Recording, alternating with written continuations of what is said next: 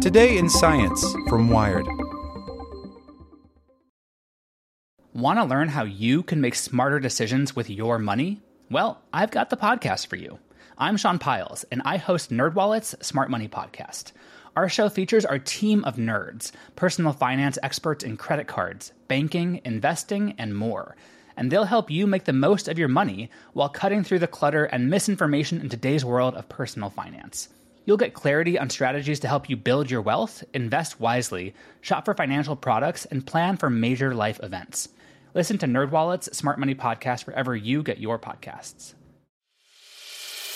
As a longtime foreign correspondent, I've worked in lots of places, but nowhere as important to the world as China. I'm Jane Perlez, former Beijing bureau chief for the New York Times. Join me on my new podcast, Face Off, U.S. versus China, where I'll take you behind the scenes in the tumultuous U.S.-China relationship. Find Face Off wherever you get your podcasts.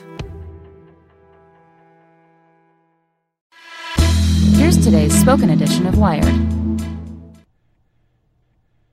Why Robots Should Shake the Bejeezus Out of Cherry Trees by Matt Simon.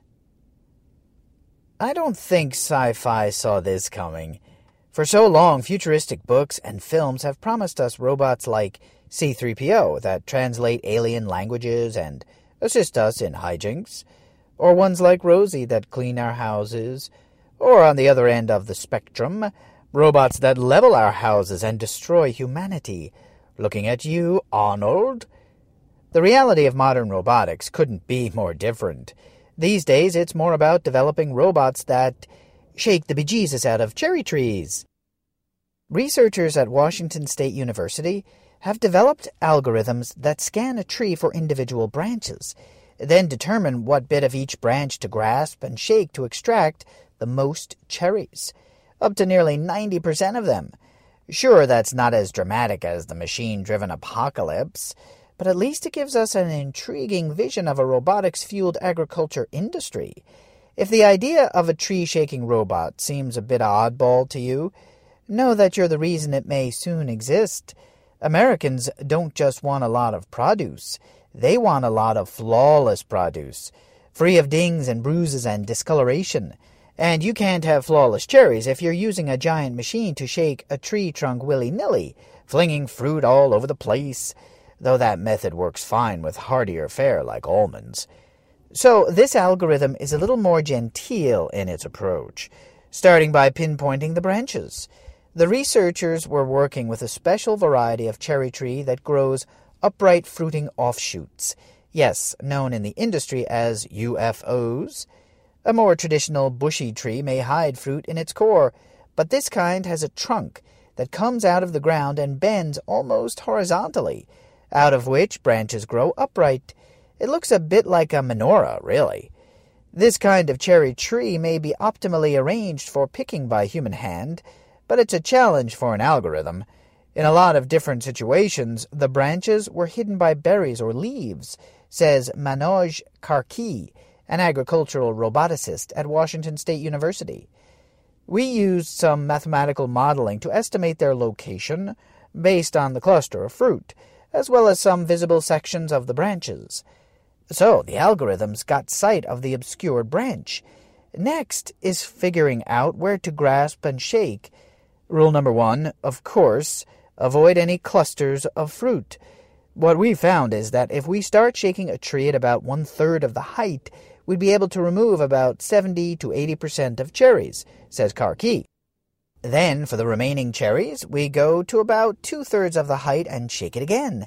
Do this with all 6 or 7 upright branches, and a robot might be able to extract almost 90% of the fruit. So a small crew would still need to trail the robot to pluck the remaining cherries, at least until the researchers improve the machine's efficiency. Might. The robot to do the actual work doesn't exist yet. But what Karki envisions is a machine with 6, maybe 8 arms that roll through the orchard, grabbing branches and giving them a good shake. Specifically, each shake buzzing at 18 hertz for 5 seconds is what he and his colleagues found works best. Actually developing a robot that works outdoors, though, is no small task. You're potentially dealing with moisture with driving on rugged ground, says John Binney, co-founder and CTO of Iron Ox, which has developed an automated indoor farming system.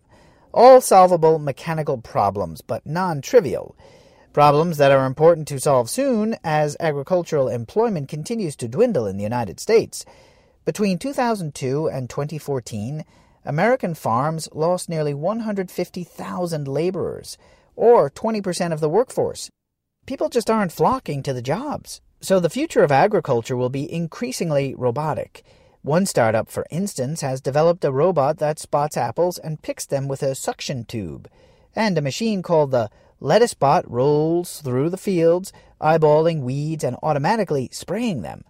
What you're going to see is people trying a lot of very specific things outdoors, most of which aren't going to end up being cost-effective or reliable enough, but some of which work, says Binney. Which is not to say farmers can't engineer outdoor farming to introduce some of the order you get with indoor farming. For instance, farmers in California plant a special kind of lettuce that grows like a bulb, which makes it easier for a fancy machine to cut the base with a knife made of water. It's easy to imagine, then, that humans will create all manner of new varieties of fruits and vegetables, maybe even a differently branching cherry tree, to better get along with robot harvesters.